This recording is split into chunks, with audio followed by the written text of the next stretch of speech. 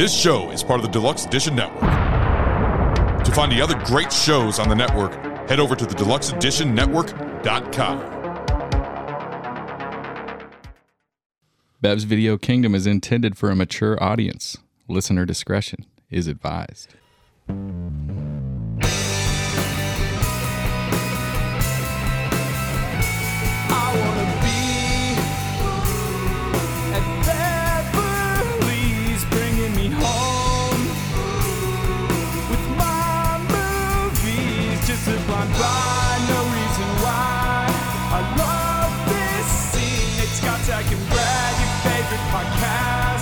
Start this thing.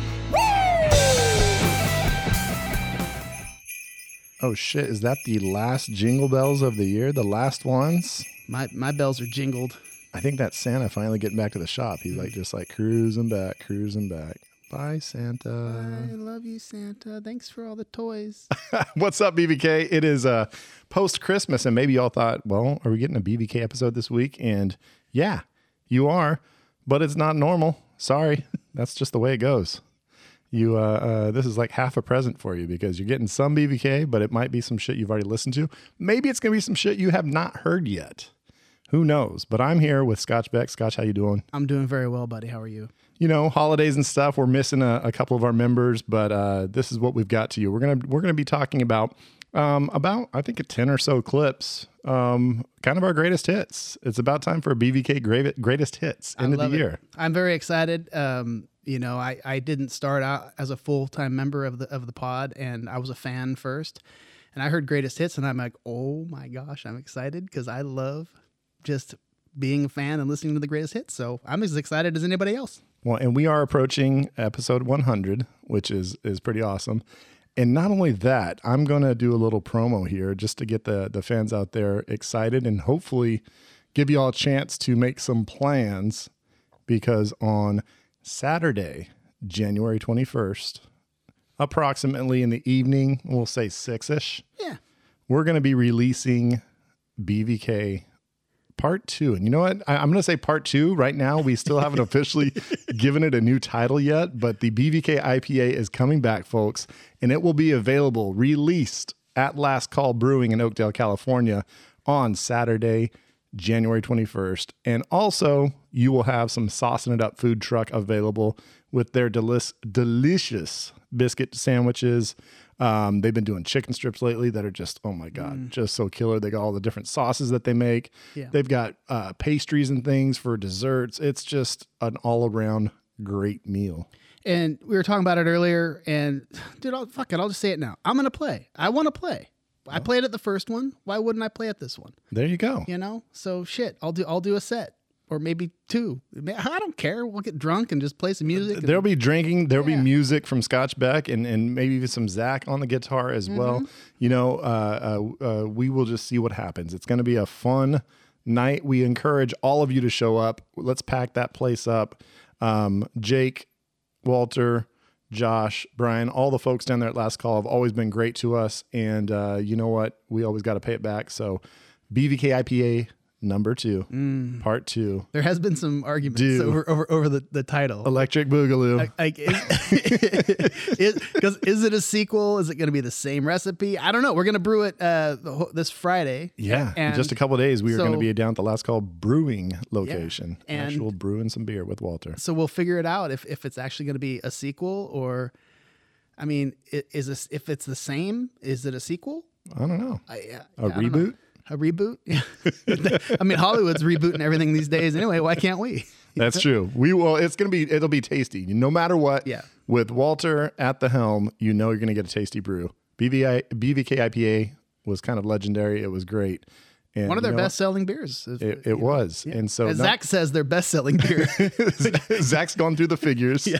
I think he broke in one night, was looking through their numbers, and he reports that it is the top-selling beer from Last Call ever. The fastest selling. Yeah. Right. So it's great. So come out January 21st, that Saturday. We will be having a great time with the BVK crew. We would love all of you to join us, and it'll be a great time. But now let's get talking about tonight. So tonight we're going to go through just a fun little menagerie of the past highlights from some of the episodes. Some of these are going to be kind of the inventions of little catchphrases that we've talked about. Some of them is going to be where we've just got our asses handed to us by our wives and assorted other folks. And some of it's going to be highlighting, a few of the little fun guests we've had on the pod. So it's going to be just a fun little rewind through our first 90-something episodes. And first episode is what we're going to start with. I love it. But going back all the way to number 1. All the way to number 1. And as Scotch Beck said, he was a fan first. He was on the first episode. Yes, I was. I was the first guest judge. The first guest judge. We were talking about the movie Whiplash, and we were talking about the greatest teachers. Yeah, that was the teachers. It was the most memorable teachers in film. And in this episode, you had Nate really getting philosophical about the whole movie. And you know what? In just classic BVK fashion, after somebody says something very serious, somebody's got to say something kind of stupid, and I jumped to the occasion to say something stupid. So let's hear that one. So I want to sort of all of a sudden at the end, right? Like Fletcher's he's not a made up person, but all the experiences that were abusive were completely in Neiman's head. Gosh dang it. I love this so much. So Neiman he ends up exactly where he's at. He's great. And like all the scenes with him playing are exactly correct. But he never uses the slurs or says anything about his mom. No, he's a totally nice guy. And it's I love that. So all that stuff is in like, he has this conversation with like, all, you all of a sudden like somehow drop in on like an overhear conversation that he has with like some fellow student, and you realize like he super gets agitated because the student didn't have that experience, but was in the one of the other drummers, and then all of a sudden you're like, wait a minute, did that really happen? And then like you get some little Easter egg that tells you, but like this was his fiction, this was his like self motivation from a place of mental health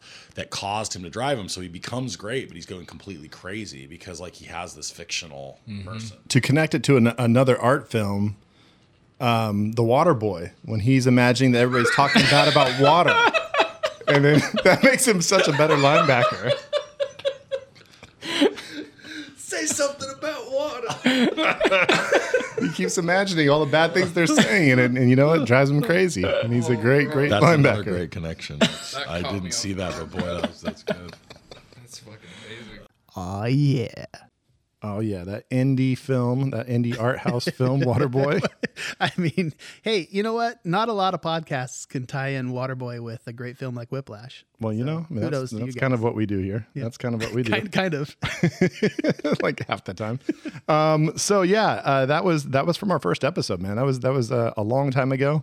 It really doesn't seem like that long, but it's funny because it feels like we've both been doing this for a long time and not for a very long time at the same time. Well, you've been doing it longer than I have because you guys did the basement tapes. That's true. We did have about almost a year of the basement tapes. So How many episodes do you think you guys did?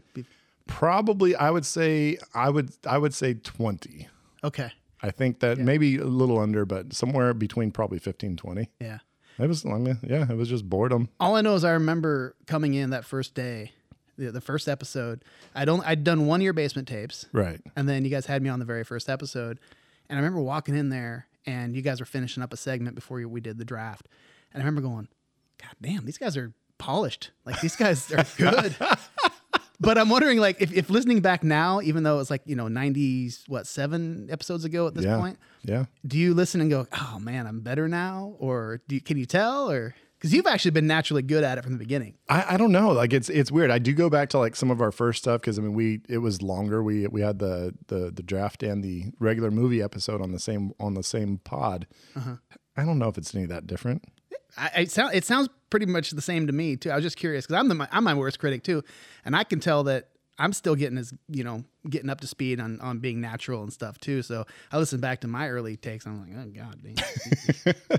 So hopefully I'm getting better. We figured out our right amount of alcohol before and during the pod. That is something I have learned. I think that helps out.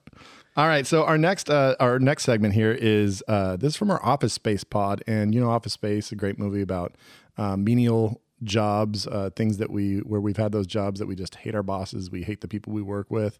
So Zach drops on us this one of his early jobs, and I had no clue that I guess I kind of knew that this existed as a job, but I never knew that he had done it. And oh my God, it's a wild story. And yeah, so I wasn't part of this episode at all, I believe. And so I remember just listening, and I didn't really know Zach well at all going into this. I just met him like on that first pod.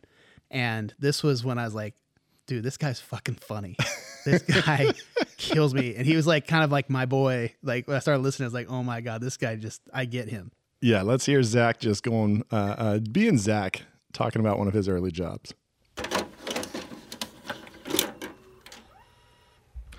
That would have cost money, and I didn't have any money. I'm going to take my body bag space to tell a little story about my real cubicle job that I had. So 2001, summer after 2001, I had a job working at a place called MCI, and I had my own cubicle, and this was a place where they were paying $10 an hour. And at the time, $10 an hour was like $5 over minimum wage. And it was really good money, and there was a whole bunch of young kids working there. And the job was we were being the voice for deaf people. So back in the day, if you were a deaf person, you couldn't text or anything, and you wanted to speak to someone, you would pick up the phone, you would call our service, and then they would type to you, and you would speak whatever they were saying to whoever was on the other side of the line. So literally my entire day consisted of, and it was also, I've got to caveat this with, I probably dealt with in an entire summer working at this place in my cubicle, maybe 15 actual deaf people using this service, because all day long it was 14-year-old kids finding out about this, prank calling, so they would call. So they would call, and they would get you on the line, and then they would make you call someone, and then they would type in the most terrible sexual whatever they would say, and you had to say what they typed in legally by law. You had to say everything that they would say. And they would make you call, say they would make you call the bank, and you would call the bank, and the bank person would answer the phone, and then they would say, hey, how's it going? And they would type in, hey, how's it going? You'd say, hey, how's it going? And they would say, good, how are you? And then you'd type it back into the guy, and then they would say, I want to fuck you in the ass.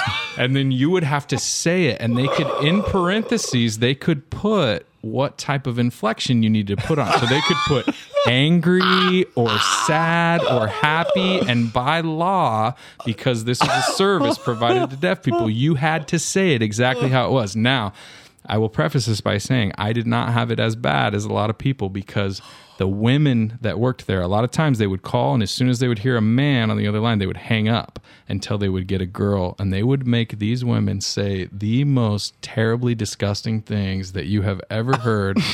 And they would just, a lot of times they would just call their friend, and their friend would be the other person on the line, and they would sit there for 30 minutes, and they would make this woman say the craziest shit, and they would make them yell out. So you'd be just sitting in your cubicle waiting for a call, and you'd hear like 4 girls behind you, and they'd be making moaning sounds, screaming out obscenities, fuck me in the, you know what I mean? Whatever they would decide to say. It was the most insane shit.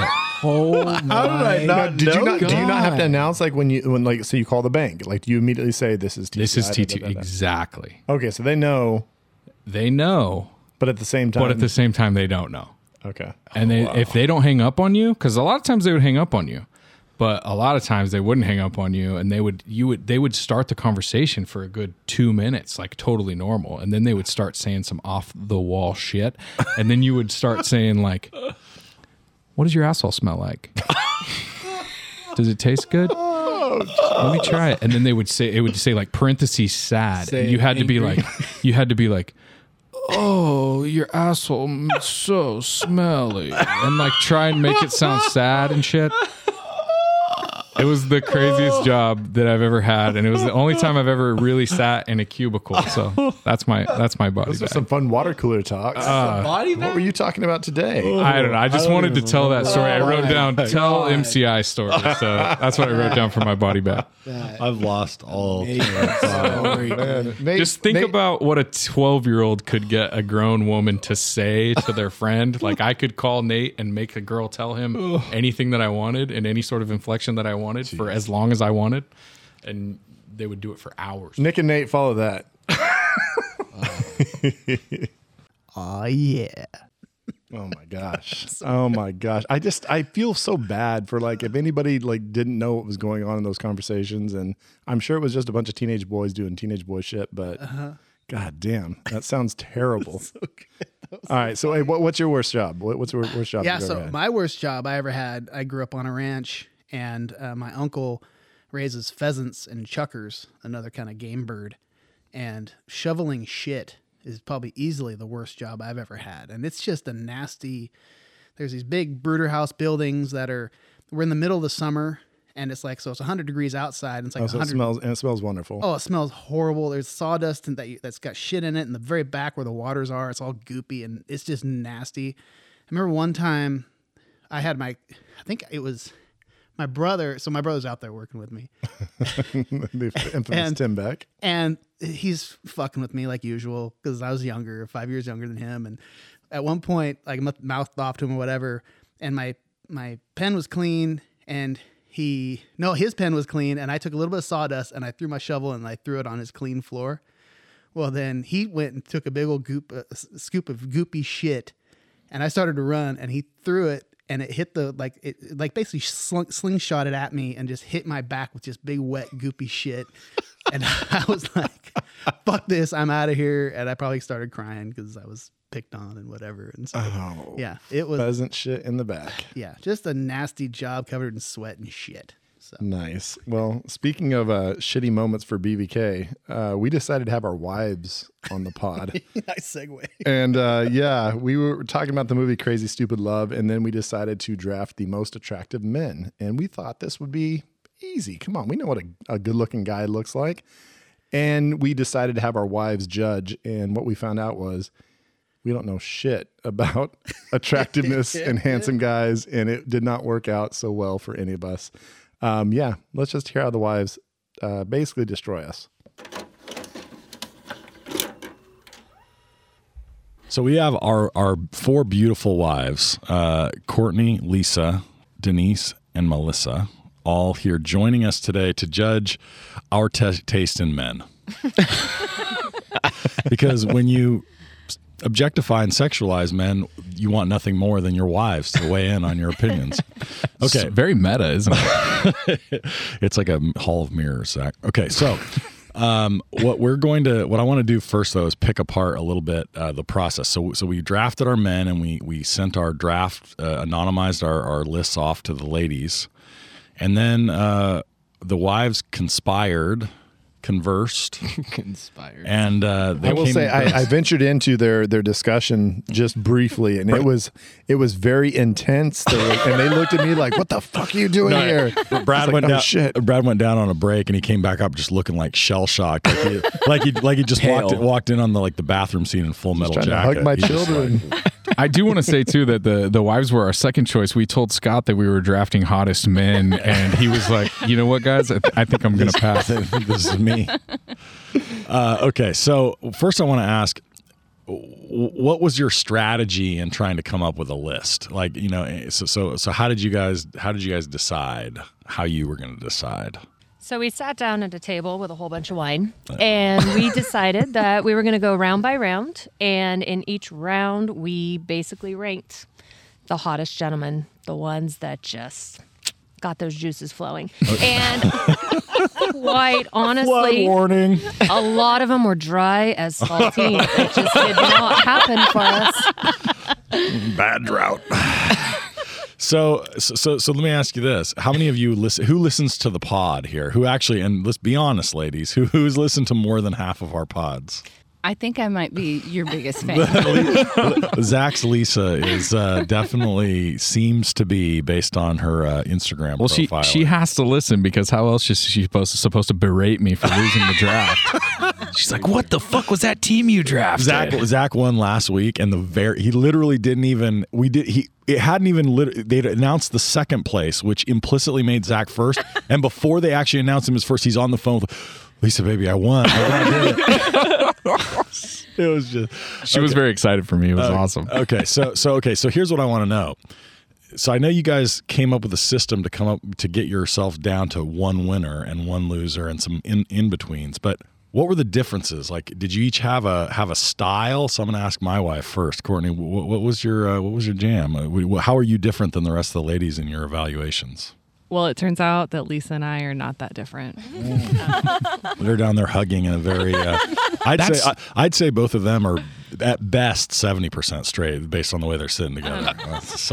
We were excited by similar gentlemen on the list and upset that there were some missing men on the list. Okay, so you two had, and could you characterize, Lisa, your common sort of, if you had to characterize your common sort of like taste, what would embody that?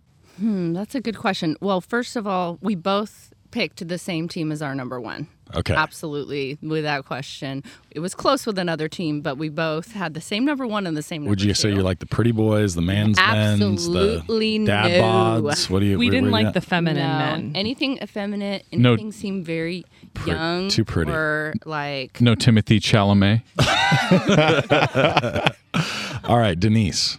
Yes. You are betrothed to Nick, and by the way, I married Nick and Denise. That's true. And I tried to take the right of prima nocta as is done in Goldheart. Oh my god! And Nick wasn't in. Dude, wouldn't allow it. And I was like, "What? I thought you were a movie fan." Fucking guy was like, "No, that doesn't even make sense." Nate talked about our basketball, our interaction on the basketball court. So you could imagine how that went down on the in the wedding aisle. Nate was like, "What do you mean? I got this certificate on the internet that said I could in the ground." All right.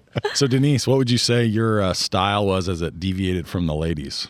Oh, I don't know that it deviated so much. I guess I tend to like the more like all-American boy. Oh, geez, that's a surprise. You just look at Nikki over kind of there. like your quarterback artist, beautiful husband. Yeah. Yeah. The quarterback artist is not necessarily. God, I didn't even think about very European. Actually, that's very. I literally describe you as a quarterback artist anytime. That's the first thing I said. I didn't That's a think knock about against Europeans. Nick is so hot, but like he's a quarterback and an artist. How did Jesus you? Christ! I didn't He even would be a put that number one together. draft pick if we did this with Bear friends the of mine. league. God. Okay, we're talking about my wife. Now. I'm sitting in a puddle right focus on her. All right, Melissa. Besides the fact that you obviously like men with really, really sort of stringy braids, and questionably coiffed facial hair, what would you say your type is relative to the ladies? So the thing you didn't mention when you're berating my husband there is what amazing sense of humor he is. And honestly, that was just missing from a lot of your picks, was a lot of the personality. Ooh, there you go. You said these were the sexiest characters, but I honestly think someone said they just Googled photos and looked at shirtless actors, and that's how you guys picked, and that is not... That's not what makes necessarily what sexy? we agreed on at all. No. When we get into some of the ones you missed, I think you're going to notice that it wasn't always the pecs and the abs. We did. Oh yeah, that is just one of my all-time favorite episodes. That's the episode that I steer people to if they haven't listened to us yet.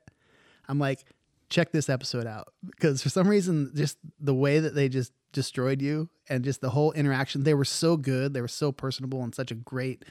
It just worked really well. So that's one of my go-tos when I say, hey, check out this episode. We heard that from a lot of folks that were just really into the fact that we put ourselves out there and just got destroyed. And the wives, they were game. Yeah. And they had some great takes. And yeah, we learned a lot about ourselves. I think all of us that night. So yeah, a little bit later after that, we my wife got to make a reappearance on the pod when we talked about Love Actually, because both Nate and my wife have a big affinity for the movie Love Actually. And there is a scene in that movie that is very controversial to this day when a young gentleman brings a bunch of cards to his best friend's wife's house. Yes. Well, I guess it's his best friend's house and his wife's house. They kind of live together since they're married now. And he knocks on the door and decides to express his love through card. And we've always had some problems with that. And the discussion, this is what we decided to talk about with this whole situation here. All right. Okay. So now we get to the cards. So let's talk because we so often focus just on the scene. Let me make the case for the whole thing. Okay, so this is a guy who's his best friend, and by no choice of his own, this woman comes in, gets engaged and married to his best friend. He's the best man at the wedding, and she seemed to think that he doesn't like her. Yep. He's also Peter thinks the same thing. Her husband. He's been super standoffish, obviously, right? He's kept distance, and he even says, right, it's like a self-protection thing. Like, I'm trying to keep distance. He tries to shut down her calls, so he videotapes her, like, and he's focused on her, but obviously is like trying to do that. That was edited in a very erotic way. That video that was played. It was super edited. Was. Yeah, it's weird that he has this tape and it's like, and then he's like, it needs some editing. It's like, you obviously edited, bro. Bro, like you edited the shit out of this. 10 seconds of each clip. So she shows up, right, unbeknownst, like she shows up, and he's like devastated that she's seeing this because obviously he's been trying so hard to like push this down, not deal with it. So then he goes outside and like, in one, I think the like best scenes of like physical acting in the movie, he's not like, the turtleneck zip up. He zips the turtleneck up. My best But turtleneck zip. He like flips around like he's gonna go back, and then he flips around and he leaves, and he goes around the corner and he freaks out, and the guy's kind of worried. I mean, like, the music's playing. So there's this whole like lead up to this where this guy's like clearly really, really struggling with the fact that like he knows that he shouldn't feel this way, and he certainly shouldn't do anything about it. And like he's dealing with this, and then finally he gets to this point where she knows there's nothing he can do about the fact that she knows now. Like, she's kind of caught him off guard. So my sort of read of the situation is always that he is like, okay, like there's some unsaid things here, and like I want to explain myself behind his best friend's back. Behind his best friend's back. That's the issue. So I agree with that, and I'm not saying that there's not problems, but I guess I'm saying I think the characterization that what's happening is he's trying to like, so I think sometimes it gets characterized though he's trying to win her over, and I don't read it that way at all, right? Like, for me, it's the ultimate expression of like, I totally get it. Like, I'm not asking for anything, I'm not looking for anything, and I don't expect anything here. I'm just trying to, now that it's on the table, I want to say my piece, and I'm walking away. And so, like, I think partly, right, because he's like, I don't want to lose my best friend over this, and I don't want to, and I don't want to make it, sort of like a thing that it doesn't need to be, because I'm going to walk away from this. And so for me, is that the better man though? Isn't the better man the guy that just says, right, I got to keep this in? Because what if she hops into his arms right there? He is leaving with her there on the spot. So I think 100%. Right. So I don't disagree with all of that. I'm not. But I guess my take on this is that's some of what I like about the scene in the movie, similar to the one we were just talking about, which is, there's some reality there, right? Which is like, not every dude's going to be a good dude in that situation, right. And like, not every dude's going to be a terrible dude in that situation, right? And this is kind of that like, well, we need more context awkward compromise. Yeah, what kind of context of what kind of best friends are they? Like, I mean, have they been lifelong best friends? College friends? Best man at his wedding. I mean, you got to think that they're as close as they get. And in terms Brazilian of movies, hookers who are actually men, those are pretty close friends. That was one thing too. That was a weird scene. That's a weird, like, a little little window into their, like, what they're into and their relationship. Did anyone else watch that for the first time though and think like these two were a couple? And he was saying 100%. Yeah. Maybe it was just jokes. Like, that's just like when your friends are bullshitting back and forth, and you start like making it sound worse than it was. Like, yeah, that could be too. I thought that. I would never do that to you guys. It's just further evidence though of how close they were. So I guess my question then, because I have basically the same read on it that you do, Nate, that people who think this is a terrible scene look at it as this is supposed to be a romantic gesture, and I don't in any way think that it is.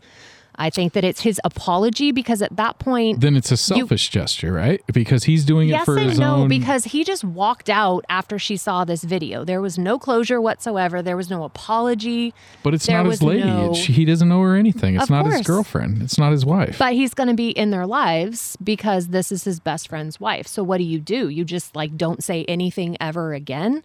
like you were saying, the bigger man like just lets it go. Like there is no letting it go after that video came out, which to me was like the big Well, there's no first letting issue. it go for him. Well, you don't edit the video in the first place, and it's sitting labeled next to your other videos. Thank you, Brad. And also, I just want to say, in terms of like movies, it's an iconic proclamation of love. Like it was on, you know, it may or may not be high up on my list, possibly for a draft. I won't say, but it was the top of my list. Could be love, the bottom. actually. Could be the bottom of my list. If Could we're be on the talking top. about memorable, right? I Memorable. mean, there was a Ted Lasso episode that like parodied this recently. And there's a new Netflix Christmas movie that just borrowed from it too. What was the one with Was it in Love Hard? Yes. Okay, you're right. That was I have a spoiler question. alert. It was at the end. I have a question. So in another context, do the cards play as strongly as a movie moment to like profess love outside of this is my best friend's wife?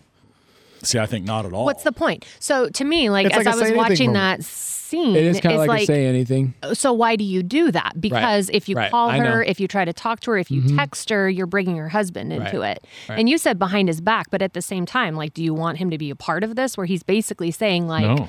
sorry that this happened. That's why I you know. think you're That's perfect, how you know it's wrong. but it's over. Because you don't want him. To What know. if he comes to the door? Right. Then you have a whole 100%. separate set of cards saying, "Hey, buddy." Yeah, that's what I'm saying. Like, if he shows up and she's like, "It's carolers," and then he's still standing there, and then he walks up, what's gonna be? What's that Stepping on conversation? an alternate I ending. think that's a He's a reshuffle. very fast runner. I think that was in the deleted scenes. Oh yeah. So it is post Christmas, and I got to say, a shout out to my wife. She won. She wraps presents like she's so legit about it. She in our guest room, she just sets up like a little factory, a present wrapping factory, and it's just like as things show up, packages and stuff. I mean, she just goes to work, but she constantly has on loop Love Actually the entire time. Like, so still, if I'm working on my computer, like I can hear it playing, and it was on a loop. Like as soon as it was over, it would start right back up. So she probably watched it about a good 6-7 times during the holidays. I love it. It's one of my favorites too. I was actually a little bit bummed I wasn't on that episode. And what was funny was for some reason, because my brother and I have pretty similar tastes in a lot of ways, and I thought he would love it too because it's one of my favorites. And so he watched it because I was like, dude, it's great. You'll like it. And there's boobs in it and everything like that. And he watched it. He's like, dude, that movie fucking sucks. he hated it. There you So, go, Tim yeah. Beck. I like that. That. It needs more haters because it's got, I think, too many people that kind of love it. I think it needs more haters. Yeah. So. All right. Well, our next segment here. This is a magical moment, not just for Nate, but for the pod itself. The fact that we had a segment that we've called "Drinking with the Director." And from the beginning, we decided that we'll have a segment on the show where we're going to talk as if we were interviewing the director of the movie, asking them questions about that we had, and always tongue-in-cheek and having fun with it. Well, at one point, BBK actually got to drink with the director of the movie Hoosiers, and we had David Anspaugh, the director of Hoosiers, and Rudy come on the pod, and it was a surprise. It was awesome, and Mr. Anspaugh was great. It was a lot of fun to talk to him. And it was cool because Hoosiers, a small town, playing basketball, talking about small town Indiana. And we grew up in a small town. So, I mean, us growing up in a small town, sports were very big, basketball, football, etc. So it was fun to kind of connect on that level of small town sports and what they mean to the people that live in those towns. So let's check this out. But you grew up in Decatur, which is a town now. I mean, at the time, the census says it was around 9,000 people, which is about the size of the town that we live in. So, I mean, was basketball in that area similar to the way that it sort of, the culture shows up in Hoosiers? Without question. Again, one of the responsibilities that I felt. I mean, basketball, well, sports in general. Now, let me go with basketball for a while, because that's what I first grew up with. And my father was a professional photographer, and he had a studio just a couple blocks from the high school gym. Usually he'd be working on a Friday night, and my mom would drive, and we would park at the studio, and we'd walk through this alley a couple blocks to get to the gym. And Right now, I'm sitting here and I can hear it and I can smell it. I can almost feel it. The closer you get to the gym, you heard the band playing, you heard the people cheering, you could smell the popcorn. And the reason it was so popular, I mean, Angelo and I believe that in the Midwest was because when the crops were in those small towns, there was nothing to do. So that was the place to be on the weekend, was the high school basketball game. And in some cases, football game. Now, our basketball teams were fairly good, but not that good. Our football was actually better. I played quarterback on, and Nick, I was All-State honorable mention. You got me beat there. Yeah, I'm all league, TVL, all league. And the first college football game, there was a doctor in town that had season tickets, and he invited me with his family to go see Notre Dame play football. All right. That was my first college football game. Wow. And Mike Ditka was playing tight end for Pitt on that. Wow. The gold helmets and all, that's freaking awesome. I mean, if somebody tapped me on the shoulder and say, "Hey, kid, in about 40 years, you're going to be down in that field making one of the best." Yeah, right. Yeah, right. But the tradition and the spirit and what moved us all in those small towns, particularly in the Midwest, was basketball season. And those nights, going to those games, everybody had the same reaction that I just described to you.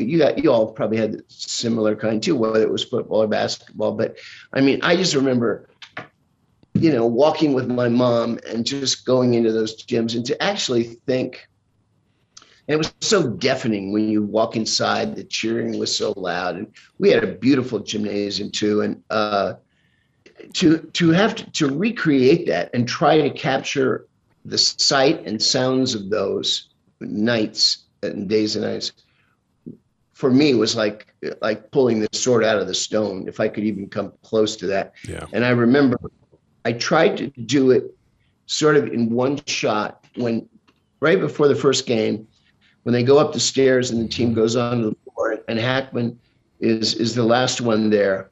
And just before he says, "Welcome to Indiana basketball." Yeah. That for me was this sort of a visual equivalent of what it was for me. You could hear what was going on in there. You knew there was a lot of excitement. And then he walks through the door, and there it was. And I did a 360 around him just to show the excitement all around the gym and the noise and the team coming running out from the dressing room and just trying to capture all of it in one shot. You never know if those things work or not, but I think it maybe added some nice flavor to it. But keeping that spirit and that sound and those experiences throughout the whole movie was very, very tough. And we didn't know. I mean, the one thing, fortunately, that Orion they were almost insisting that we shoot the movie in Canada. And we said, no, they're not going to get it.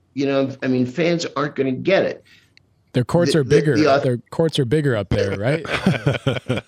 They're ice. The crowd, when you see all those crowds were people that lived in that town, and they all knew basketball, and you didn't have to coach them at all.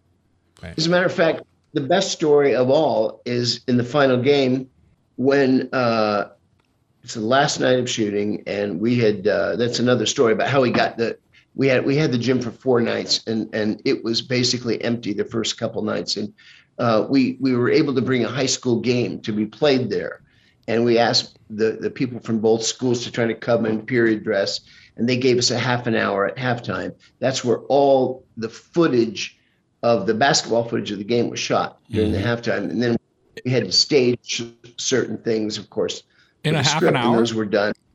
Yeah, you shot the whole thing in a half an hour.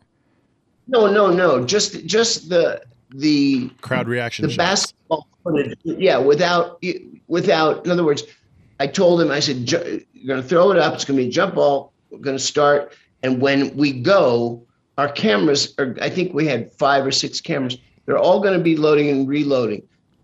you can call a foul if you see one, obviously, but you can go to the line, but you don't shoot. You just keep playing. In other words, they played for like 20 some minutes nonstop, which was That's awesome. Because by the time you got to the end, those guys were so gassed I bet. that and those shots towards the end of the game, and you see the sweat, and you see these guys diving for the ball, and just could barely catch their breath.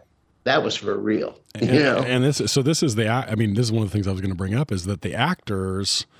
This is a super unique thing about the movie. The actors are almost all just local high school players, right? They weren't professional actors. The ones that were on the team.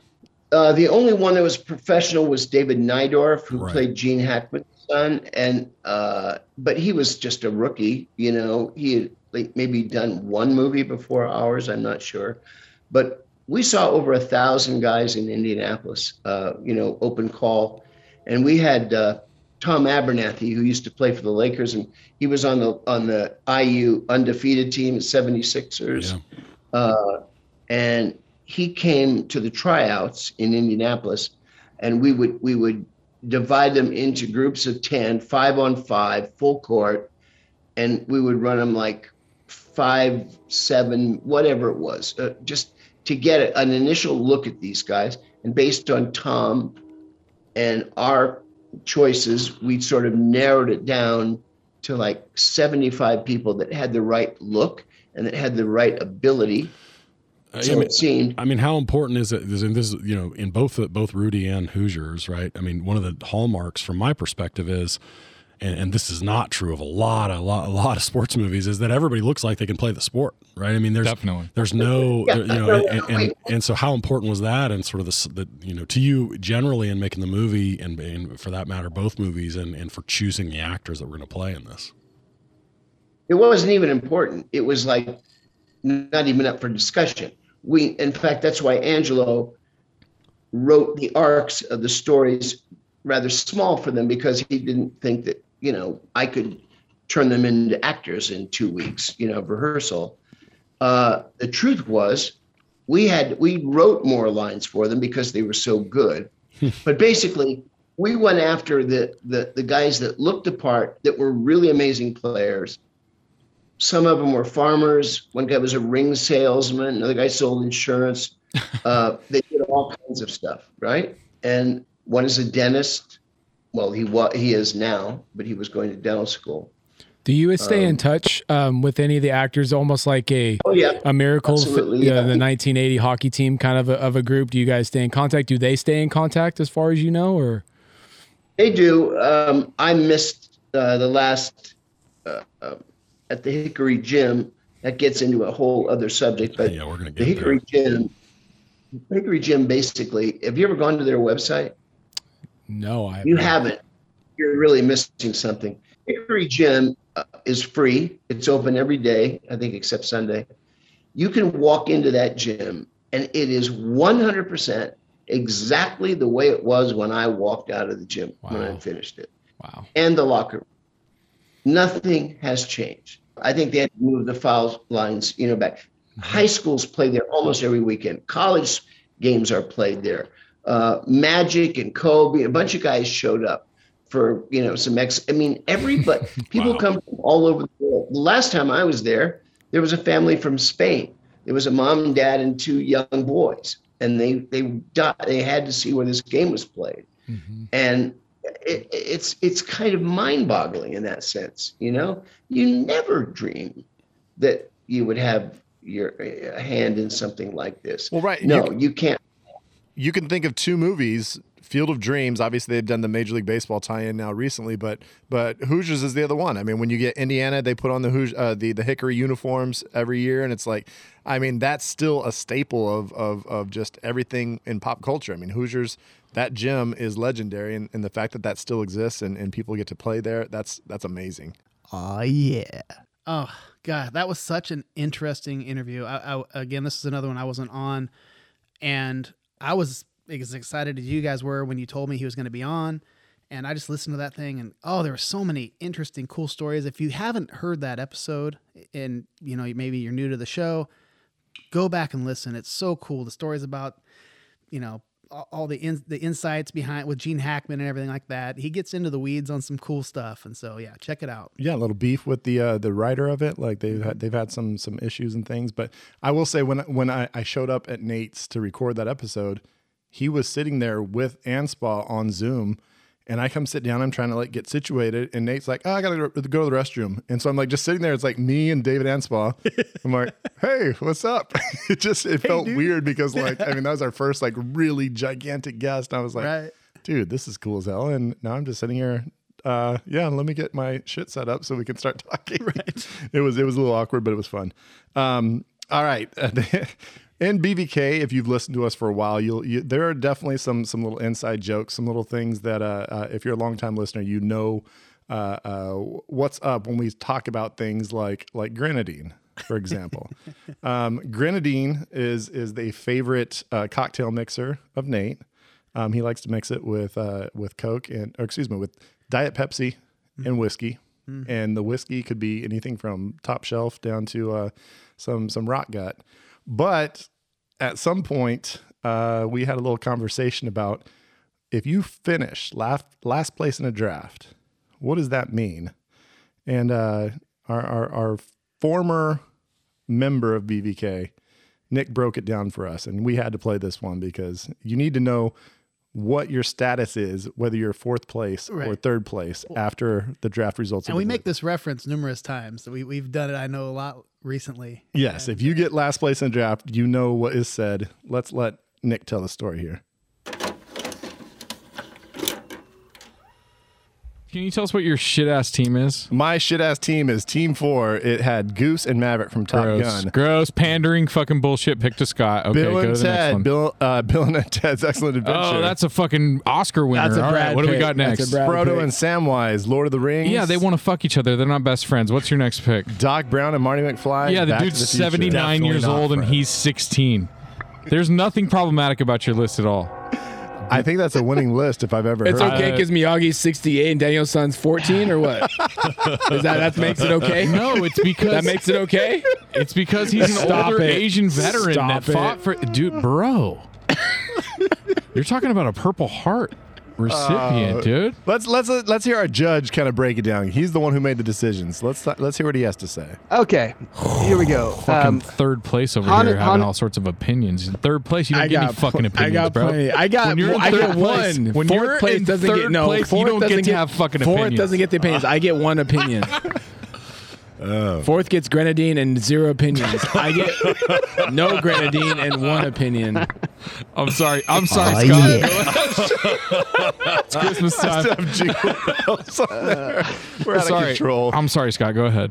Oh yeah, Scott, you were a longtime judge before you became a member of the pod here. So, what do you think about last place trying to plead their case to you? Do you think they deserve any opinions? Well, no, they should just drink their grenadine and have no opinions, just like Nick said. And it's so great that we have a little thing because every time, just about every draft, somebody starts bitching and complaining and saying, well, but this, and you're like, hey, look, just shut up. You don't have any opinions. Yeah. You're last. And it's just nice to have a little thing to just knock them down a few pegs. And, oh God, that was great. Well, that brings up something. In the BVK world, we have drafts, and it can sometimes get a little. That's when we get maybe the most agitated. That's when we definitely turn on each other. The friendships definitely fall apart at times, and it gets sometimes a little vicious. And although it's never gone to blows, we were lucky to have a guest on when we talked about Shawshank Redemption. He kind of got it to set the stage of, you know what? Here's the pecking order. If things really went down, this is what would happen, because our friend Mike, he's a great guy. He came on after our Shawshank Redemption pod to talk about he had spent some of his life in prison. And so we got some really interesting insights into what prison life is like. And Mike, who's a great guy, he started breaking it down about the real realities of what prison life's like. And so we had to ask him, though, at the end, if the 4 BVK members of the time, that would have been Nick, Nate, Zach, and Brad, if we went into prison, what would happen to us? And Mike sure gave us an answer. And I was in the background for this one. I was just loving it. one of the things that you might know is that we do these highly competitive drafts, and we're pretty competitive dudes here, and so we, no matter what arena you put us in, we want to be the best at it, and that includes hypothetical prison, Mike. So here's what you got to tell us. Just by the conversation, just by looking at us, which of us is likely to, if we all went to prison, which of the four of us is going to do the best, and which one is, you're really concerned about how they're going to fare here? I'd be concerned about this gentleman here. Look at his fuck. You'd be concerned about I'd be concerned about that. He pointed at Brad first. All right, and really then nice. Zach. He's really a nice guy. So what are you picking up there? Is it the mustache on Brad that you're like just too square, too square? You know what I mean? He doesn't look the part, brother. No offense, brother. I'm glad. Yeah, is Mike just being nice and no, Mike. For our whole lives together, Mike has thought of me as like the biggest dork he knows. Yeah. No, this dude's straight square. Bro. Totally. So it's down to Nick and I. Who between Nick and I are going to be the shot caller? Damn. Chances are you would be. Yeah, that's right. I would be because you're pretty big. You put together a nice interview, bud. But with that being said, the smaller guy'd be the smarter one. That's right. You know what I mean? Because you're going to be the target. You know what I'm saying? They're going to automatically go for you whether you're calling a shot or that's a big old boy and we don't want him to get his hands on us. So you think the bigger you are, people put a target on your back? Oh, yeah. Meanwhile, Nick's over there just hoarding fucking top ramen. All the he's just like top ramen in cans that he's made into knives. That beef ramen. All right. Hey, Mike, seriously, we can't say enough about how much we appreciate you coming on, dude. It's super interesting, obviously for the pod's sake, but just for my own sake, I've been excited just to hear the sort of the perspective. And so it's awesome, man. We really appreciate it. Thank you so much. I really appreciate you guys having me come out. It was real fun, real entertaining. Cool. Pleasure to meet you guys, and I'll do it anytime you need it. You know what? You don't say it if you don't mean it, because we're gonna suck you right back in. Okay, you asked Scotch Beck over there, who by the way is we asked this guy on one podcast. He's been done like 20 ever of them with us. Well, that's the thing. That's something else that the prison system has taught me. Okay, I'm not gonna blow smoke up your ass. I don't have to. Yeah. You know what I mean? Because you'll just fucking punch me in the face. If I have to. You know what I mean? Hey, I'll be honest with you guys. I walked in. I sized every one of you up. What do I got to do? Yeah. What am I going to have to do to hurt this motherfucker if he's trying to hurt me? And that's what you do in the penitentiary. Yeah. You know what I mean? Yeah. Like I told you that first night, I was scared, boy. I was scared like a bitch. But I wasn't going to let nobody else in that motherfucker know. Yeah. You know what I mean? And the first motherfucker said, hey, dude, woo, woo, woo. Fuck you, homeboy. We're fighting. Yeah, that's what you do. Yeah, you know what I mean. That's how you earn your respect. I'm going to try to put the now that I know Nick's my competition, shit's going to get real. And all right. All right. Hey, I think us three can swing on Nick pretty hard. That's it. Right there. That's right. If they learned anything from Mike, it's if one of you goes, you all go. Right? That's right. All right. So, Mike, thank you so much, Mike. Thanks a lot. Problem, I really appreciate it. Awesome, you guys. Oh, yeah. Man, I don't think I've ever disagreed with somebody more. Mike coming in and calling Zach and I out. We're the ones who are toast in prison, thinking that Nate and Nick are going to be the successful ones. What do you think? What do you think, Scotch? You know us well. I think you're all fucked. We got to be straight up. But no, I think I don't think you deserve to be the first one called out because you're a bigger dude than you look when you're sitting down at a podcast. I think maybe he didn't see that you're actually, what are you, like 6'2" or something? 6'2", yeah. Yeah. And I'm like going, really? He picked Brad out? I mean, yeah. I guess maybe you're just sitting there, maybe the mustache, knocked you down a peg or two. I don't know. Maybe the braids, Yeah. No offense, but I think he said that we were square. That's what he said. He's like, you guys are squares. So, all right. Well, that was a great one. And Mike was an awesome guest and Mike's a great guy. Next, we've got, this is a pretty recent episode. We just did most memorable romantic one-liners, and it was a great draft. And we had our friend Kendra. She came on. Kendra is Walter, the brewer of Last Call Beer. It's his wife, his lovely wife, and she's now made 2 appearances on the pod. And she came in to talk about the most memorable romantic one-liners in movies. And in just classic fashion, Zach immediately sends the conversation to a hard left. And this is a great one. When you think of most memorable romantic one-liner, like what are the criteria you think of? Like what has it have to be memorable one-liner to you? So when Brad approached me about this, I think however many days ago, I've been thinking about it, and I was like, there's a handful of things. One of them is like, would I want to be on the receiving end of the line? Right. Of course. Ooh, I like that. Like if someone said that to me, would I be like, oh my gosh? Or would I be like, you know what I mean? Like which direction are we going? Uh-huh. And then it was, do I have like, because I'm a 34-year-old woman. I have a lot of ties to romantic movies. Like, do any of these, like, do I have an experience with them? Right. And then the last one was just, I can't even remember what my other criteria was right now. But it was just like, rom-coms are such an important part of culture, I think, even if people don't want to. Not even necessarily rom-coms, but romantic one-liners. They're everywhere. They're what people say to each other, is what you get in your little prom note when people want to take you. So it's a line just that's familiar. You've heard Yeah. it multiple places, not necessarily in a romantic context, but just like in the world, maybe type thing. Yeah, partially that, and then just like, does it move you? Like, does it give you those fanny flutters? Yeah, like even if, or would I want to say this to somebody else? Fanny flutters? Back to the diarrhea, huh? You guys can't stop thinking about the cheese. You guys obviously don't watch Love Island UK. No, but you know what? Bro, don't spoil it. I'm like 3 episodes. The women constantly talk about fanny flutters, and then I was like, babe, why are they talking about fanny? Because fanny mean different thing in the Britain. You know say what I'm something saying? nice to an English girl, she's like, oh, you're making my fanny flutter, and it's talking about her front butt, not her back butt. You know what I'm saying? First of all, please do not call my lady business a front butt. Who just Let's start there. Scott is laughing so hard he's just like earthquaking the table. Scott's just about passed out.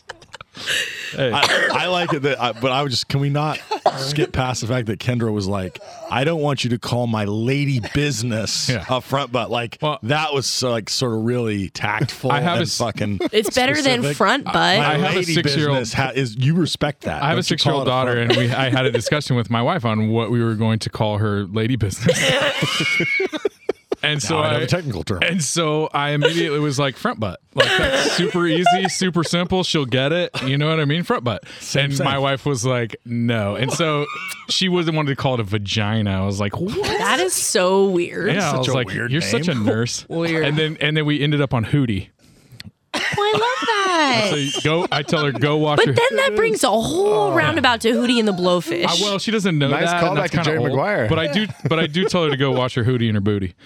Oh, Yeah, I see, do now love you that. got a rhyme. Yeah. Oh, yeah. it's a rhyming. That's And then that's how she's going to remember. Yep. Exactly. Booty booty. Yeah, that's great. You're Sorry, back to what we were talking about. horrified by the things that Yeah. people say about I was gonna Hootie. say, like, there's just so many directions we cannot go. Anyways. All right, so back to your lady business. But Okay, go yeah, ahead. okay, so yeah, thought about like which lines made my lady business flutter. Yes. My Fanny flutters. Oh my god. Oh yeah. I mean, I edit this pod, and I don't think I've laughed maybe harder than when I was editing that conversation. I was just listening to it again, and oh my God, it just keeps going just different directions, and it gets sillier and sillier. I think we were all just laughing our asses off at that point. Oh my God. It's so great because I've said this to you guys before. Like, I think I'm thinking so much about like the next segment or what I'm going to say or what we're doing. And like a lot of times I'll listen back every episode. I listen to every single one. And it's just one of those things like I'd kind of forgotten about the whole front butt thing. And as I'm driving, I was like, oh my God, I started laughing again and crying. It was just so fun. And so it's like, it's nice to have this little weird little like quick Alzheimer's moments. But I'm at the pod and I don't even remember saying shit. And it's really fun. No, for reals. And like, I would say that like every 4th or 5th episode, I'll leave and I'll be like, oh God, that was terrible. Like that was, I just feel like it didn't go well. There was no energy. And then I'll go back to the edit and I'll be like, oh shit, actually, you know what? There's a bunch of funny moments here. And That's I happened know a I'm bunch tooting of my own horn, or tooting our own horn here, but I feel like it's kind of a fun show. It's a fun show to me. All right. I'm a fan first, buddy. Well, speaking of fun, we also, and I'll just tell the quick story. I might have told this on the pod before, but I was at a Giants game, and that night we were supposed to record a pod. And so we're going to be doing the movie Angus, and we were going to have a friend of ours, Tony, who's a giant fan of the movie Angus. And so I was like, oh, cool, we'll have him on. It's one of his favorite movies. This will be a fun night. As I'm at the Giants game, I get a call on my phone, and it's from Instagram. It was like an Instagram live call. I was like, I don't even know what that shit is. I didn't know that existed. And it's from some person named Charlie Talbert. And this shows, this might be a little bit behind the curtain that, Brad was not prepared for this pod just yet, because he didn't even know the actor's name, who was the star of the movie. So I'm like, I don't know. I'm not answering that. And then I texted the guys. I was like, hey, what's up, dude? Some guy named Charlie Talbert. He's trying to hit us up on our BVK podcast Instagram. And Nate immediately responded, that's Angus. And I was like, what? I was like, call him back. I'm at a Giants game. Call him back. And we called him back. And yeah, he was like, sure, I'll do the pod. Yeah. And that was the first time we've had the main star of a movie come on and talk about their role and talk about all sorts of interesting things about their life, about being a young teen actor and all the ups and downs of that, for reals. Yeah. Like it wasn't just all like, oh my God, I'm a teen actor and now this is like everything's great. He had a feature movie. Yeah. With some amazing actors, but he's had a good career and he's just a great dude, really personable, really funny and fun. And yeah, if you haven't listened to that episode, check it out. So this is us talking to Charlie Talbert and from the movie Angus, the star of Angus, and check this out. No, man, I came to New Orleans. I don't know what question led to that answer. I don't. What were you? Time is a flat circle on Bev's Video Kingdom. So yeah. we'll find it again. No problems. Oh, you're one of those flat timers. Got it. Wrong podcast. No. So yeah, man. So I came to New Orleans. My buddy was working on Django Unchained, Christopher Barry. And he and I both worked on it, Your Honor, and with Bryan Cranston. And he says, Charlie, you gotta come to New Orleans, man. There's tons of work down here. And I did. I blind moved. Never been here before. And like I said, started working right away. But I wanted to keep doing the comedy. And a friend of mine, Frank Estrada, out in LA, he was on the wall at the Comedy Store now. Congratulations, sir. Yeah. He says, I got a friend, Jeannie Dean, down there in New Orleans. She'll get you to the stand-up company down there. You'll have fun. Only problem I had down here with stand-up is it was mixed with burlesque shows, and almost all. In fact, some guy offered me a full building that he would cover the overhead if we split the door and the bar. And I said, okay. And then I did the comedy down here. And the problem is when you have stand-up comedy and burlesque dancers, you have two different audiences in there. So you got comedians that are like, my body's a piece of horrible nothing. And never enjoyed this hour, it's just not the right two audiences. And then I realized, I was like, you know what? I don't want to come here and I don't want to start over as an actor trying to be what the mold they were trying to fit me into, which was the funny fat guy. And I said, let me go down there and be a guy, who's got whatever going on. And I knew that I was trading larger parts for smaller roles and bigger projects with people that I really wanted to work with and really kind of make a difference. And so I shot the Jessie J music video, Bang Bang, my last silly hurrah, in my stand-up outfit look, and then I got a car and I moved here, and it just kind of changed from there. So I stayed away from the stand-up comedy. Well, it sounds like it's working out pretty damn well for you. So I can't complain. I'm just gonna have to try to find your stand-up on YouTube, I guess. I wouldn't do that. I don't think any of that really time. You know what I mean? Hey, Charlie, I can't seriously, man. I can't tell you how much we appreciate you coming on and how much of a privilege it is. Not to sort of overstate here, but like, we started doing Bev's Video Kingdom, because we really loved movies, and we sort of slowly waded into trying to invite some guests on. And this is sort of my version of, whatever the coolest shit, you got to do, right? Because this is you're Angus, man. I mean, truly, like, this is, 27 years later, you know, I like a movie that has been, you know, in my sort of top 10 for my whole life, and one that I watch once a year. Thank you. You're fucking Angus. And it's cool that you came on, and we really appreciate it. I feel like that would have been a great line for George C. Scott. Hey man, you're just remember, you're fucking Angus. You're fucking Angus. You know what? You're right. I mean, he basically said that in other words, but yeah, that would have been the kicker for sure. All right. Hey, that was Charlie Talbert. If you want to see him, keep an eye out for upcoming projects, including Where the Crawdads Sing. And you know what? Thanks for coming. We'll be back. Thanks for having me. Oh, yeah. So we're definitely hoping in the future we can get some good guests. If any of y'all out there that are BVK listeners, if you have connections to anybody in the movie industry, definitely hit us up. I mean, we'd be happy to interview folks. It's always fun to talk to somebody who's a big star or somebody who's, you know, just doing bit parts and things. Like, I mean, one of our favorite guests is having Cliff Chamberlain on because he's a working actor. He's making it in TV. He's been in some movies, and but he's not a superstar. Right. But I love just hearing the behind the scenes and hearing about the guys that are, you know, just out there working and hearing the process and, you know, the audition process and all that stuff. It's really, really fascinating. So, and like I said, I've listened to every episode, and I haven't been on all of them. And the interviews that you guys have had are just really interesting and fun. So. Yeah, and I hope that's what people take from it is that, oh, these guys are fun to talk to, and I mean, I know for David Anspaugh, he said, oh, I've listened to a bunch of your eposodes and I really like them. So yeah, that made us all feel that definitely had our fanny flutters going. Your front butt? Our front butt. We're all excited. All right, so the next thing we're going to get into, and this is sometimes.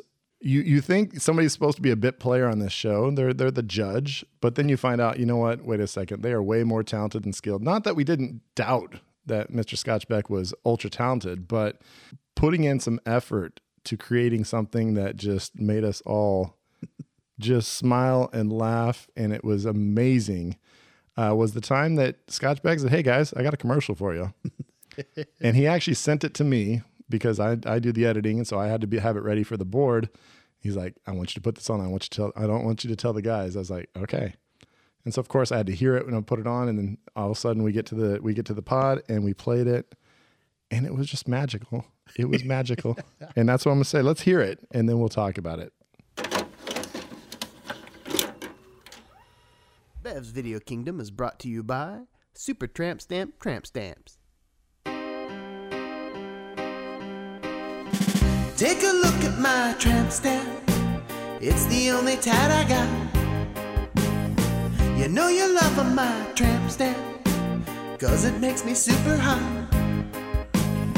It's like a bullseye above my butt crack, and you know I'm down to fuck.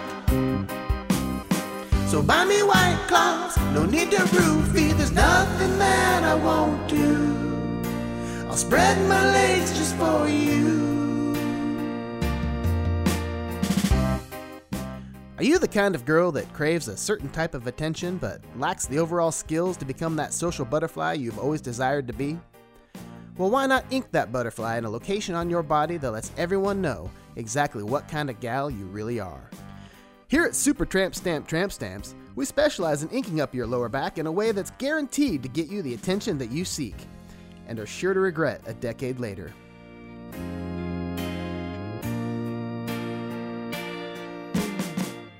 Maybe you want something a little less subtle, like a Target, or All Sailors Welcome. Maybe put his favorite football team's home schedule back there so you can give him something to read while he goes to town. And of course there's the ever-popular Daddy's Little Girl, so the world can see what type of issues you already have. Our tattoo artists are selected from the creme de la creme of former inmates, high school dropouts, and reformed gangbangers that we could afford. So come on down to Super Tramp Stamp Tramp Stamps, because you know you want it. Supertramp is in no way associated with this product. Oh yeah. God dang, that is such a great song. I mean, I love it because it's just like, I will say, I've always been a big Weird Al fan, and it's like anytime you take a parody song and you turn it into something else, like obviously Weird Al can't do this because he's not the type to do the more blue type of lyrics and things. But Right. Scotch, how'd you come up with this? Like, was this just what? How did it hit into your head? Like, when you thought like I'm going to make a commercial? Yeah. So at that point, I'd been on the show quite a few times. I'd been the judge, and I think I don't know if I'd done any commercials at all before this. I don't believe so. I don't remember. And I just, we'd worked on the theme song together and maybe a couple of the bumpers at that point. Maybe I don't even remember if we'd done that yet. I don't think we've done any bumpers yet. No. So, but I just wanted to, bring some value and some production value to this thing. And I had this idea, and I'd always made this joke that if I ever got a tattoo, I would get a tramp stamp, and it would be Super Tramp. So I'd have a Super Tramp stamp on my back. And I've had this joke for years. And I was thinking about, God, what could I do for this movie? I'd like to make a commercial. And all of a sudden, the scene where they're at the wedding, he's like, tramp stamp, might as well be a bullseye. Yep. It popped in my head. And that Super Tramp just jumped in my brain. And that whole song, and all of a sudden I just started singing it in my head. Yep. This was on our Wedding Crashers pod. It was tramp stamps, obviously. I'd say, that's probably when they kind of came into popular use. Was that from Wedding Crashers or was it earlier? I think they were around, but definitely put a name to it. Yeah. And so, I just kind of put myself in, I thought like, what would their attitude be? And obviously it's very misogynistic and, not exactly, I think your wife had a great quote about that at one point when she heard it the first time. She said like the misogyny's on point or something like that. I think that was her statement was the misogyny is on point, right. Which so it is. But you know what? It fits with the Wedding Crashers as a movie. That was the point. That's the point. We don't have to be too sensitive here, but yeah, I will say, speaking of sensitivity, this was the first time that BVK got put in Facebook jail because I think this song, we actually, there's two things. We always say it was either this song or is the fact that we posted a link to the movie Dogma. Yes, Dogma. Yeah, you said you could get it for free on YouTube or something. You had a link. I think so. Yeah. And so I'm not sure which of these. Because they happened at the same exact time. It did happen at the same time because we were previewing, I think, Dogma next. And I don't know if it's because of the language. Because, say down to fuck in the song. I think. And somebody reported it? Or was it the fact that I used a song? Because I usually record my own music. But we put it on TikTok, and that's what TikTok immediately flagged it for, like saying the use of a song or something. Right. So because I used the karaoke track instead of actually recording the instruments live, which I was going to do, but I also got COVID. That's right. Right. I forgot about that. Yeah, you were like on off location when you did that. Yeah. So I felt like shit. I didn't feel like, because I totally could have laid down all the instruments myself. I could have done it, but I was like, oh, fuck, I don't feel like doing that. Hey, here's a karaoke track, whatever.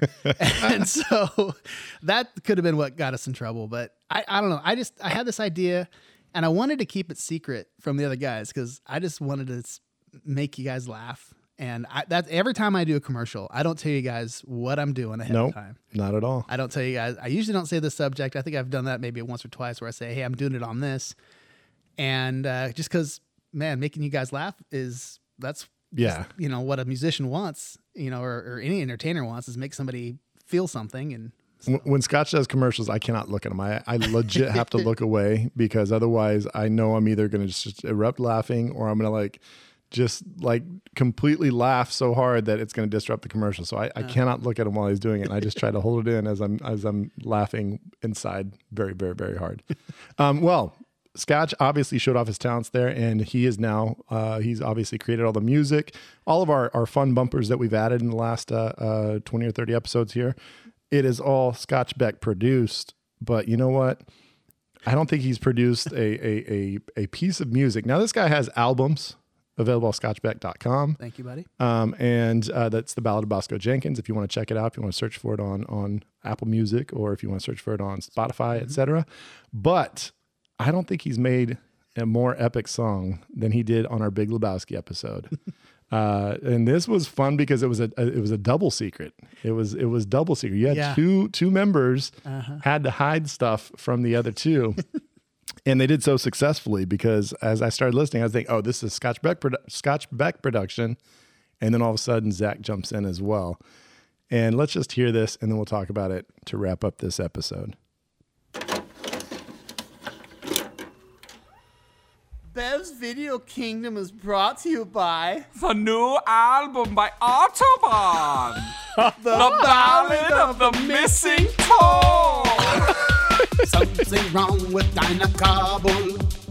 Send me here cause I'm an expert. Would you like to touch my Kabul? Fill you up with my love squirt. Oh yeah. You have oh, the studio. I'll bring the crane. You're so shiny all over your chin. Hi, I'm Dieter. And I'm Karl Hungus. And we're two-thirds of Autobahn. Franz is out getting the pigs in blankets. We're here to tell you about our new album. Featuring such numbers as Frankenfurter Blues, Lincolnberry Pancakes, and the hit song that's sweeping the discotheques from Heidelberg to Dusseldorf. We'll cut off your Johnson. We cut off your Johnson. We cut off your Johnson. Yeah, your wiggly peas, Lebowski. We feed it to our marmot Siegfried. We cut off your Johnson. We stop it till it's gone, son. Hey, Dieter. Yeah? Let's slow it down for the Lieber ladies. Oh, you want to tickle your Fräulein Schnitzel. How about our German power ballad? We believe in nothing. Fräulein, when you're taking all of Karl Hungus's schwanz, you got to ask yourself, what do you believe in? Believe in nothing.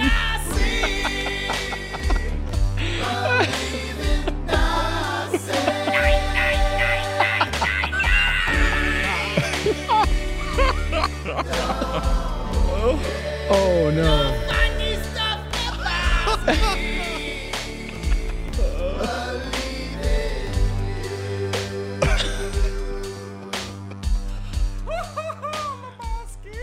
So listen to Karl. And listen to Dieter. And give us the money, Lebowski. Or we'll fuck you up. Oh, that wasn't fun. Oh, Bev's Video Kingdom. Oh my Lord. What in the fuck? Jesus. You boys had secrets? You boys had secrets? So Scotch Beck hit me up last week and he's like, hey, I've got this idea and I think we can pull it off. But I don't want to tell the other guys, so you got to keep it a secret. And I was like, all right, fuck. And so I went over there on Friday night and Scott already had he had the songs already laid out. Or no, you came over to my house on Friday night. We brainstormed on Friday. Yeah, and we wrote all the stuff that we were gonna say and talked about the songs and everything. And then I showed up on Sunday night on my birthday. I went to Scott's house that night. And he had already had the songs all laid out, and we laid down vocals and put down all the stuff in between, and it was freaking. I mean, honestly, it was 99% Scotch Beck, and it was fucking just so unreal, dude. Oh god, we got to cheers our White Russians to that shit. Holy fuck! So just because this is not a visual medium, I want to point it. So just to give you a little, so we're in the Bev's outdoor studio, and this song plays that Brad, Nick, and I hadn't heard. And immediately when the beat starts going, all heads are bobbing. I wanted to take a video. Oh my god! It was all of a sudden it was like everybody's new favorite beat, and then intermittently people are crying as this is playing. I'm wiping my eyes as I'm listening. Oh my God. Nine. And then Scott is miming the 999. So we when recorded. Zach's voice came in, that's when I was like, oh, you motherfucker. Dude, it's so funny because he wanted to tell you guys so much. He told me the other night, he's like, man, I was hanging out with Nate. He's like, dude, I was so close to telling him. I wanted to tell him so bad. On Saturday, I wanted to tell you so bad. Is that why you kept adjusting your dick constantly? Just like you couldn't stop touching it. Nate, don't look at it. Nate was like, why do you keep touching your dick? I'm like, I don't want to tell you. You're gonna cut off my Johnson. We're gonna stomp on it and squish it. No, but the best part was we did all that, and like we had pretty much everything laid down when I left his house on Sunday, and then he sends it to me the next day and is like, hey, I edited it. And we had planned on recording some like Freddie Mercury-esque like during the We Believe in Nothing song like Scott did, but we hadn't done that. We forgot. And then Scott's like, I laid down some Freddie Mercury stuff. And then when he comes in and just goes 99999, so good. Just made me laugh so fucking hard. Dude, that is how you start and end a pod, guys. This has been fun. Good night. Yeah, I hope you guys enjoy that pod magnificent ever. comedy of Zach and Scotch. Man, oh yeah, my lord! I mean, a masterpiece. And whether you're a Lebowski fan, even if you're not a Lebowski fan, the music is catchy as fuck. It is so catchy. And the end, the like the harmonizing, and then just bringing down like the Freddie Mercury 99999. I can't even do it right now. But I'll leave the talents to Scotch Beck. Oh man, God, it was so fun. It was super fun. Yeah, it's I just had this idea, and I was just thinking about what am I going to do for this, and you remember Whose Line Is It Anyway? And Colin Mockery and Ryan Stiles were the two that they'd always do like the infomercial type things. Mm-hmm. And for some reason that popped in my head. And so I was like, dude, how great would it be to like do an infomercial style with the band from this movie? And this fake band that you don't really hear any of their music, but they're basically basing them off of Kraftwerk. Yeah. And so Autobahn was the name of their band. And I was like, shit, how cool would it be to actually do an infomercial on that? And I was like, okay, I need to bring in a partner for this one. And I knew Zach would be great for it. And gosh dang it. So we got together. We didn't tell the guys at all. And we just sat down, we brainstormed. It's like, okay, we could do this, we could do that, like a song about this. And then I just came home and just started creating some random shit. And he came in, he dropped some amazing ad libs and some stuff that just I wasn't ready for either. And so it was super fun. And then again, I was so happy to just present this to you guys because like seeing the grins on your faces, you had the headphones on, and all of a sudden it starts playing, and all of a sudden your heads are starting to bob with the music. We were all moving along. It was so fun. Great. And I'll say it's like it's like a perfect example of the BBK podcast because one, we've got some talented musicians, not just Scotch Beck, but I mean Zach and Nate. They're all talented musicians. We've got some humor to us, and some of our humor can be very intelligent humor, but some of it can be very lowbrow. Just a bunch of dumb teenage boy type humor, and we've got that mix. So that song has that perfect mix of talent and silliness and creativity and intelligence. I don't know. It's one of my favorite things I've ever heard. No joke. All right, well, that kind of wraps up our greatest hits here. I hope you guys have enjoyed it. I mean, some of it was a trip down memory lane for some of you, and some of you maybe like you haven't gone back to some of the old stuff. And you're like, oh shit, never heard that before. Mm-hmm. So if it is something that you enjoyed, all we ask, in this holiday season is for you to share it with some folks, tell some people about it. We're wrapping up the year here, 2022. It's been a fun year for BBK. Mm-hmm. We've interviewed some amazing guests. We've had some great times creating a beer, and we're about to do part 2. And we're going to just say, let's just run it again in 2023 and see if we can't get a little bit bigger. We got some great ideas, some great movies coming out. We've got an Excel spreadsheet started of some amazing movies. And, if you have movies you want us to do, throw them to us, just hit us up on the socials. Let us know. And you know what? I mean, we like to play the hits, we like to we hit those movies that, a lot of folks have seen. And that doesn't mean that we don't like more obscure movies, but you know what? Sometimes it's fun to talk about some of those more popular ones. Right. But I will say this, in 2023, we need you guys to share it out. Let's make it a little bit bigger, get a few more friends into it. And we might, have some different little surprises down the road. Mm-hmm. We've definitely got some ideas in the tank. So let's make BVK just a little bit bigger in 2023 than it was in 2022. You know what I'm saying? I know what you're saying. And how about one last big fuck you for Zach and Nate, leaving us here all alone on Christmas. Oh, you're too busy during the holidays. Yeah, we're not busy during the holidays. You just had 3 Christmases, didn't you, Brad? I did do 3 Christmas. I wasn't about to do 4 because fuck 4 Christmases, as you might have heard. Shout out Jason Whitehead. Jason Whitehead, quit watching that stupid movie. No, but we'll be back. Next episode we'll have a movie. We're gonna do. We do have a movie. We're gonna be watching the movie Drinking Buddies, and this is gonna be a little bit of a lead up.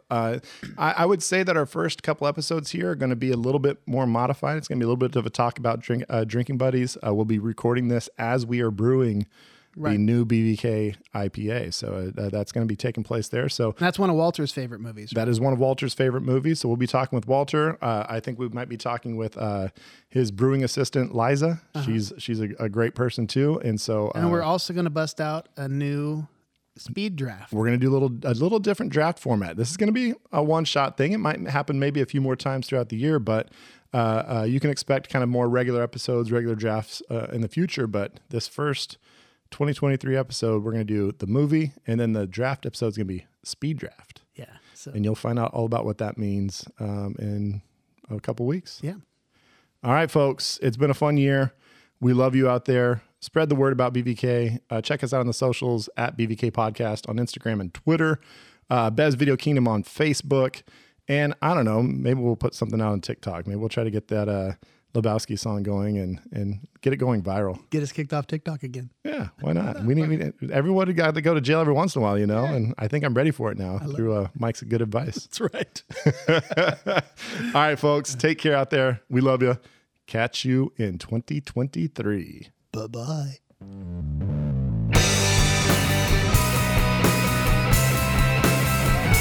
I wanna be at Beverly's, bringing me home with my movies. Just a blind by, no reason why. I love this scene. It's got Zach and Brad, your favorite podcast. The start